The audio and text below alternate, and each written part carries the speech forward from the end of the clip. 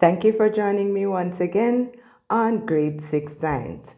I am Wendy Crawford Williams, and we are back to our regular science classes. We are still on mixtures, and the main objective we'll be looking at today is demonstrating the separation of selected types of materials using various techniques. But for starters, let's recap. First, let's remind ourselves of what a mixture is.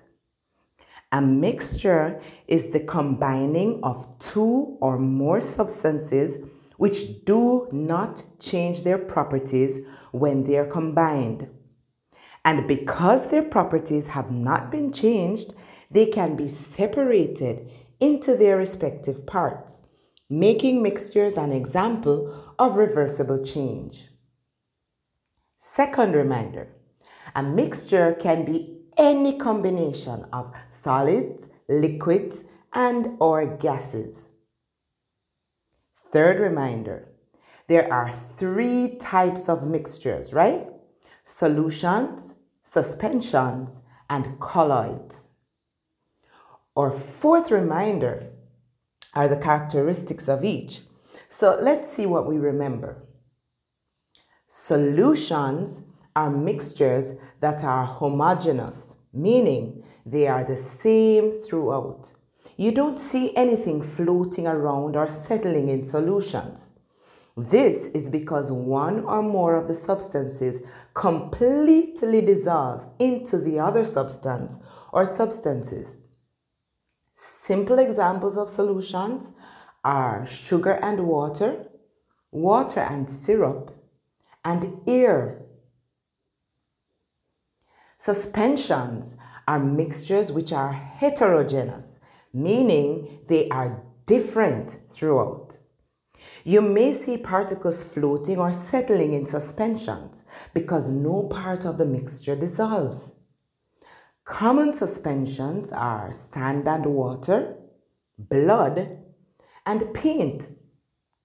This is why paint has to be stirred before it is used, because the parts of the mixture will separate and settle, making it uneven if you were to use it as is, which would result in, a finish that's not so nice. Colloids fall in between suspensions and solutions, in that they are heterogeneous like suspensions, yet their particles are evenly distributed throughout the mixture as in solutions. They are hard to identify just by looking, which is why a light beam is shone through them to determine if the light will reflect. If it reflects, this tells us that the mixture is a colloid. Milk, smoke, and toothpaste are examples of colloids.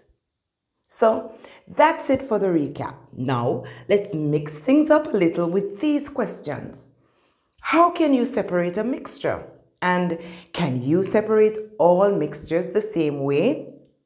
Now we have a challenge because I can't really demonstrate the different ways we can separate mixtures on the radio, but we'll find a way to make it work, right? So there are quite a few separation techniques, but we'll be looking at just some of them.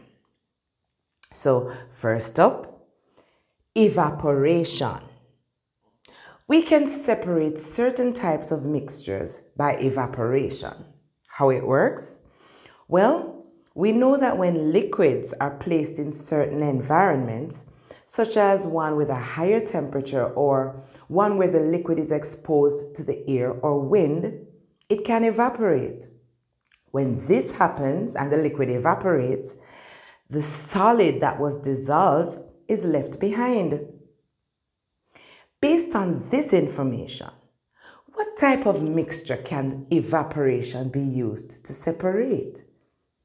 Did I drop any clues that could help you? I did leave a clue because I told you that the solid that was dissolved in the liquid is left behind. And if a solid was dissolved, it means the mixture is a solution. Okay, next question. Which of the following solutions would evaporation separate best? Liquid and liquid, liquid and solid, gas and liquid, or solid and liquid? Let's go again. Which of the following solutions would evaporation separate best? Is it liquid and liquid, liquid and solid, gas and liquid, or solid and liquid? The answer is solid and liquid, like salt and water. Now, you don't need a lot of equipment or materials for evaporation. You may need a heat source if you want to speed up the process. And of course, you'll need a container to hold the mixture.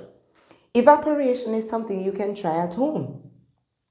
Make a solution, a concentrated solution of salt and water or sugar and water. But don't make too much or it will take too long. Place the solution in a wide container so that the mixture is as exposed to the air as possible. Leave it in a warm place, like outside on the concrete. Keep checking it regularly, like every hour or two throughout the day. Use some sort of marker that will show you when the water is getting less. You can make a mark at the level of the water when you begin so you can track the changes.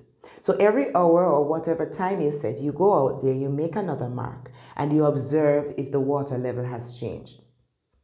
If you're using sugar and water though, remember that this is a fantastic treat for some insects and larger animals. So be careful that it all disappears and put it somewhere safe. Next separation technique we will look at is filtration. Now, this technique is practiced in many homes. In Jamaica, we often strain things like juices and drinks to get out the dregs, especially if it's a juice where we blended fruit. So whenever you use a strainer at home or run the soursop or the carrot juice through a cloth, you are practicing filtration.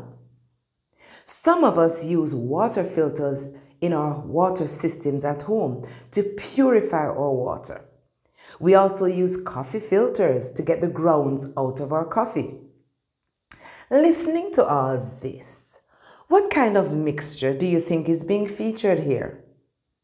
Think about the substances I've been mentioning. Dregs out of juice, coffee grounds out of coffee. This sounds like suspensions, man. The coffee grounds or dregs are the particles that are suspended in the coffee or water that will settle once the mixture is left alone. Again, this is a solid liquid mixture. Sieving is a separation technique that is quite similar to filtration. The difference is that while filtration separates a solid from a liquid, sieving separates the smaller particles in a mixture from the larger particles. Sounds like a solid mixture to me, don't it? So in construction, for example, they need the finer sand to do special work on buildings so that the finish is smooth. So they sieve the sand to separate the coarse grains from the fine sand grains. Next on the list is decanting. This is one of the simplest forms of separation. All you need to do is wait until the mixture settles, then pour off the top, leaving the heavier substance or substances in the container. We sometimes do this when we can't be bothered with a strainer or filter. We just pour the liquid off the top, trying to dodge the sediment or the heavy particles at the bottom. This method is used for separating which mixture? Suspensions again. And it's mostly for solid liquid mixtures. However, it can be used for certain mixtures like water and oil. Although Some people think of water and oil as not really a mixture since the two just can't mix. Another separation method is hand picking, also very simple. It's simply picking out the particles that are different. This is usually for solid-solid mixtures and for mixtures with large particles, like taking marbles out of rice. It doesn't work so well though when there is much to be separated or if the particles are very small. Magnetic separation. This method though can only work if the substance to be separated is magnetic. A magnet is used to attract the particles and separate them from the other non-magnetic particles. This is great for mixtures with substances like iron filings. There's another method of separation I want to tell you about. It's called distillation. And I want to tell you about distillation because it's one way to separate a liquid from a liquid. And we haven't mentioned any technique so far that does that. So, what is distillation and how does it work? Well, different liquids boil, evaporate, and freeze at different temperatures. And this is what makes distillation work. Now, I don't know if something like this has ever happened to you, but at my home, I keep a spray bottle with water for our hair on my dresser.